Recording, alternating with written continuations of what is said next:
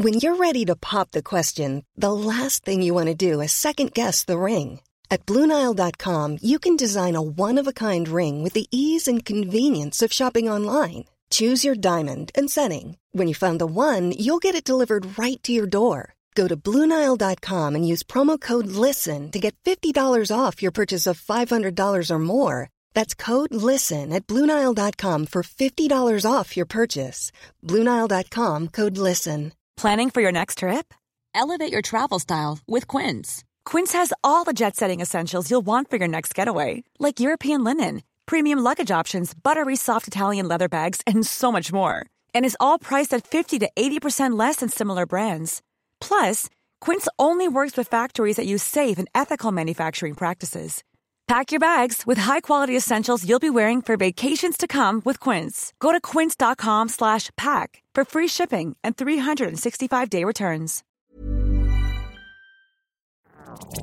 FM 104 Sunday Night Live with Cormac Moore. A part of the show I call My Worst Gig, in which I ring up comedians. The next guy on the line is the name of Steve Bennett. He has been voted the Irish Comedian of the Year. Incredibly funny guy. He's gigged all over the place, all over the world at this stage as well. If you haven't heard of him, you were going to be hearing a lot more of him. But he's going to chat to us now about some of the worst gigs he's ever done, and I hope he's okay with that. But Steve, thanks very much for coming on the show. I'm not too bad, Cormac. Thank you for having me. No worries. If you don't know what Stephen looks like, for want of a better word, you've got a great beard. Do you still have it? I sure do, yes. Amazing. How long did it take you to grow that, by the way? Oh, I mean, I haven't not had a beard since I was 20 years old. I thought you were going to say 14. I was like, that's impressive now, Steve. Well, it's the best part of a decade now, so but I'm aware that saying that I've had a beard before beards were in is the most reflexively hipster thing to say in the world, so it kind of shoots myself in the foot there anyway. Yeah, you could be like the type of hipster that would start a podcast but release it on vinyl. Yes, and there's no words on the podcast. It's just the sound of me rubbing my facial follicles against a very expensive microphone. It's strange you say that, because have you heard of that? What's it? ASMR or ASRM? All those weird... ASMR. Yeah, those weird videos on YouTube that just literally do that. They make weird noises into the microphone and people lose their mind. I would love it. I would love it so much for that to be my job. Someone told me about one where there's just this guy who pretends to be a goblin, and he just whispers into the microphone like you know, about how I went to this place and I took this guy's bag of gold and I slept under a bridge and I'm a dirty little goblin. I'd love it. I'd love it so much. It's like doing audiobooks but making them up as you go along. Oh, that'd be great. If you don't know what Steve and myself are talking about right now, basically there is this weird phenomenon on YouTube where people are just either breathing into a microphone or whispering into a microphone, and it apparently gives people shivers down their spine and stuff. It's this very weird subculture. What were the letters again? ASMR, I believe. ASM, or it stands for something. I cannot remember what it stands for, but if you're bored of a Sunday evening and you want to go down a very strange rabbit hole, go down the YouTube ASMR rabbit hole and let me know how you get on. There's a creepy vibe to it though, Cormac, isn't there? There's a creepy little twinge to it. You know, like it's like a massage parlour. Do you know what I mean? An audio massage parlour where you don't know whether to ask, is the happy ending included? Exactly. Right. So moving on from that, how long have you been doing stand-up comedy, Steve? Stand-up comedy, I've been doing it since I started college, so I've been in about maybe 10 years now. Have you? That long? Yeah, I have indeed, but I took a couple of breaks. Right. I moved away, and, you know, well, like when I started out, I was in Galway as well, so there was only a gig kind of, you know, in university once every 6 weeks or 2 months or something, so... and then I moved to France twice as well for college. Oh, very nice. Yeah, but I've been doing it professionally now for about 3 years. Happy days. What was France like? You didn't gig over there en français? I did one gig over there in French. No way. I did a 10-minute set in French supporting a French comedian in Bordeaux, and it was something. Do you know when you get off stage from a regular gig, you probably remember your first gig where you got off stage and went, oh, that was great, like, or that was terrible, but I want to do it again. You know, like a kid who was scared of the slide who wants to go right back up there. That was not the feeling I got from doing comedy in French. I did it and I went, c'est fini, and I fucked away. It was not something I wanted to do again. How many people were at that gig in France? Oh, maybe 200. Oh, so a big gig. Yeah. or Le Big Gig, as they call it over there. Le Gig Grande. Yeah, sure. I did French in school, as you can tell. More like you did a bit of Spanish. We won't go into my educational failings just yet. That's a separate show altogether. But come here. So, how bad was that gig then? Like, did you get any laughs? That gig, I did get laughs. That one was fine. I mean, that one wasn't the issue. The problem gig was the one that I did in English in France. Oh, okay. What happened there? I mean, I think that there probably was a certain amount of goodwill in the French-spoken gig. That one was where everyone expected, look at this little pasty-faced Irish boy. Yeah. Clearly he knows nothing of our culture. And that's what the set was about. The English-speaking gig was in Bordeaux. It was St. Patrick's Day. And I had been in touch with the manager of a local Irish pub, which was often where you'd go in France when you're living over there, because often it's the only place that's big enough to actually hold enough people of your group. If you have 10 or 12 people, Irish pubs are the only place you can go. You go in there, you buy the worst Guinness you've ever seen in your entire life, because not a sniff of an Irish person is actually there. And I had been in touch with this guy. I was asking him for gigs. I said, listen, we can do, you've got a room upstairs, we can fit in 50 people, we'll have a lovely one. He said, no, I've got it. You come in here on St. Patrick's Day and you warm up the crowd before the band goes on. Oh, yes. Now, I don't know if he said it. Now, obviously, stand up before the dinner is a good way to do it, but I did not realise somewhere in that conversation he must have telepathically said the word during dinner. And that is normally the kiss of death for any gig. I walked into this room, there was a stage set up for a band where I could stand there and do my set to a bunch of people who were facing sideways. Like Great Hall in Harry Potter? Yeah. Were facing sideways, facing each other, ready to order and eat their food. And as the gig went along, I realised that about 60% of them didn't really speak English. Oh, lovely. And they were ordering and eating their dinner and complaining about their dinner and sending their dinner back and getting better dinner while just waiting for the music to begin. And you're standing on stage in front of this crowd of people. It was absolutely heartbreaking. I was still doing musical. I'm still doing it now, but I was doing some musical comedy at the time. I had a tune called Hitler of My Heart about an ex-girlfriend. And there was a woman who just waited till the end of the song and was shaking her head very slowly at me. And because she reminded me of my mother, I said to her, Madam, you didn't like that one? And she shook her head. And I said, was it Hitler? And she nodded. And I said, was it anything in particular about the song? She said, no. Was it just that I mentioned Hitler? And she went, yes. It was an hour. It was absolutely horrific. I was like a dog on a speedboat. I just had zero control over the room whatsoever. And I remember coming off stage and there was a man there waiting, like a man probably, my age now. So, like 5 or 6 years older than me at the time. Yeah. And as I walked over, he just did this kind of like a tap as I went past and just said to me, "You are the worst comedian I've ever seen in my life."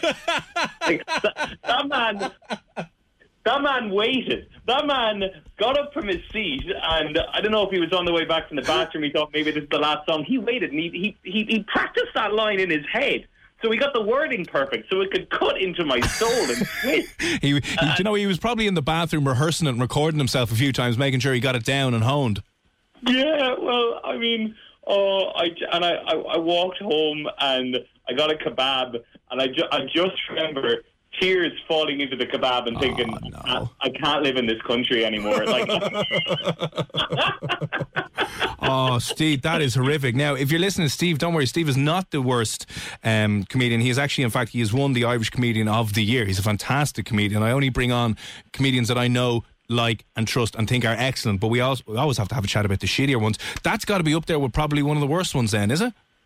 Yeah, that one's pretty bad. I mean, there's been other ones like, I've hosted a bunch of burlesque shows, like cabaret burlesque shows, where like there was one in Mayo where they were offended by the nudity and confused by the comedy, but kind of angered by both. And one of those long pubs where you're up at one of those high stages at the end of a long room, like a bridge on a battleship. Yeah. None of the crew want to listen to the captain, and they were shouting stuff, and they didn't. But then at the end, they were all like, "Please come back to our town. We really need this." Shut up, really? Talking about tormenting you. I've done similar gigs. I've done one or two, and I vowed to never really do them again. You obviously know when you're starting out, you'll take anything that's going, really. Absolutely. Because it's very tough to get stage time in Dublin at the moment, because there's loads of comedians, loads of clubs, and it's just kind of hard. So I remember a guy that I knew through like a friend of a friend was organising music gigs in pubs around Blanchardstown. So you're after like jogging my memory here, because he organised one in a place called the Clonsilla Inn, I think, and then there's a pub called the Greyhound in Blanchardstown Village. Now, the Greyhound is it's a pub where lads go, and lads, I don't want to say it's a bit rough, but it's lads go there for pints and don't want any fun or entertainment. They go there to watch the match and have a pint and sit there in their Celtic jersey, if you know what I mean. I hear you. Yeah. So they were organising music, the same thing that you were saying. There was a band on, or there was a load of bands on, and they were like, "Will you come and MC it?" And I didn't really know what was going on. I thought it would be off in a side room, closed off from the main pub, but in fact they just cordoned off one of the seating areas that was slightly raised, and the stage was set in front of the main bar. And I'm there kind of going, oh God, this is going to be horrific, because literally the crowd were the old lads at the bar who were literally in there to watch the match, and then they're like, okay, you're up, and I'm there going, hey as lads, and my God, that was a horrible gig. Never do comedy at a music gig, I think, is the lesson we all learned. Yeah, oh God, it can be just so bad. Have you ever done any of those comedy showdowns? Like the roast battles?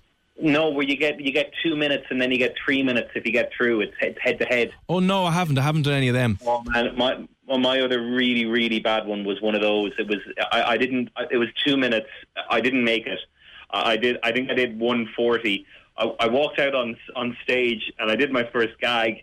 About 2 minutes isn't a very long time, and I paused to say ladies, but I paused for slightly too long, because a woman in the front row with no love in her heart at all just looked at me and went, TikTok. Like looking back now, what a tremendous heckle. Yeah. But it was really, she just kneecapped me. Like I just kind of went, and then kind of tried vainly to That was another one where I think I can track back all of my horrific gigs where I cried afterwards. That one was pretty bad. I'm going to have to charge you for therapy now, Steve. This is 120 quid an hour, please. Tears in a kebab. That would be the name of a great show, Steve. Steve Bennett, Tears in a Kebab. So that sounds pretty horrific. The thing about it is, what can you really do in 2 minutes? You know what I mean? A few one-liners, a few puns. You can come out. You can give like a load of jokes and not waste any time at all. I'm a big fan of doing maybe not 2 minutes, but 5 minute gigs these days. You know, when you get to just run up and just pretend you're an open micer again and just run up and bang out a load of jokes. Yeah. You know, not wasting any time asking people how their night is going when they've already been asked that 50 times already. You guys doing tonight? Any couples in? Yeah. 2 minutes. Yeah, I suppose you can come out there, you can do 3 jokes and show that you're better than the other person. That's about all you can do. Yeah, I suppose that's true. So, I mean, right, they're the worst ones we've gotten over. They sound pretty bad. I mean, I can just imagine you standing on stage with that 2 minute woman giving you grief, but then to be in a foreign country as well and to be away from home and to be trying to do that must have been difficult as well when people made a point of waiting afterwards. So we'll leave them in the past, and hopefully the tears will stay in the in your food from now on. What are some of the better gigs you've done? Because as I mentioned a couple of minutes ago, I mean, you've been doing it 10 years, Irish Comedian of the Year under your belt as well. Like there's got to have been some good gigs along the way, man. I don't know, Cormac. I don't know, man. It's all downhill. Oh, God. There's been some amazing stuff. Like, I've done Edinburgh a bunch, and I've got my little room over there where I love doing my show in that little room, and it's always been such a lovely experience in that one. Yeah. The best ones in there have always been where my parents have arrived, and there was one where they arrived and I didn't think they were going to make it, and I walked out onto the stage and they were already in the crowd waiting and had already started chatting to some of the people in the rows of seats already. I think a lot of gigs where my parents have arrived at them have been some of the best ones, because I don't tend to hold back when they're there either. I kind of go, well, you've arrived to see what I do for a living. I'm not going to hold back any of the dicks or farts or curse words that are coming up in this. Some of those 5-minute type of gigs as well, like competition type of gigs where you just get so nervous. I don't know about you, but I always find that the gigs where I get the most nervous beforehand always turn out to be the best ones. Yeah, I can understand that sometimes, because the nerves make you sharpen up a little bit and kind of focus down. When you say nervous, right, how do you feel nervous? Sorry? How do you feel nervous? Like, do you get sweaty hands, shaky legs? How do you know when you're nervous? I get sweaty all over. It's nice. It's more of an irritation where I can't deal with any problem. If at that moment someone walked up to me and went, "Do you want vanilla or strawberry ice cream?" I'd be like, "No, you do it. I'll take out another mortgage on the house. You handle this." I can't. It's terrible indecision. Yeah. Right before I go on stage, every time there's a little voice in my head that goes, "But you don't have any jokes." Oh God! Just leans in real close and whispers it to me. Oh wow! Like the guys on YouTube. I like some of the best gigs as well have been improv gigs too. You know, I do an improv show called This Is Your Trial, where I'm a judge and the crowd they accuse each other of crimes, and then we have lawyers as prosecution and defense as comedians, and some of those ones have been amazing just because you never know what's going to come up, especially with the children's version of the show. Yeah, I didn't realise you did that. That sounds like a bit of crack. Yeah, they're wonderful. Yeah, especially the kids one, because you never know what they're going to say. There's been days where I've just been broken in half by kids saying stuff. Oh God, I can imagine. Come here, I know you were doing the Comedy Crunch this evening. What other gigs do you have coming up around Dublin? Coming up around Dublin for the next month or so, what are we looking at? I'm doing the Crunch again on February 12th. Lovely. I'm doing that trial show in Bray on February 17th. Is that with the Bray Comedy Festival? Yes, indeed. Yeah. Lovely. And then March, I'm doing Unshut, the Crunch in Cherry, all the regular ones around Dublin, really. Perfect. What are your social media handles again? I'd be on SteveBennettComedy.com. I'm Steve Bennett Comedy on Instagram and Facebook, and Bennett is Gas on Twitter. Steve, I apologise for bringing back up the tears from France. I just want to get that out there. That's quite all right. You know, overall, it was a fine experience. I think that night I made up my mind that I wanted to come home, and that country was fine for a holiday, but I couldn't stay there for too long. Before it completely broke you. Well, listen, my worst gig this evening now with Mr. Steve Bennett. Go follow him on social media if you haven't checked him out already. Hilarious guy, really, really funny. An award-winning Irish comedian who you'll see and definitely hear more of in the future. Steve, thanks again. I'll chat you again soon. Thank you very much. Good luck. FM 104 Sunday Night Live with Cormac Moore.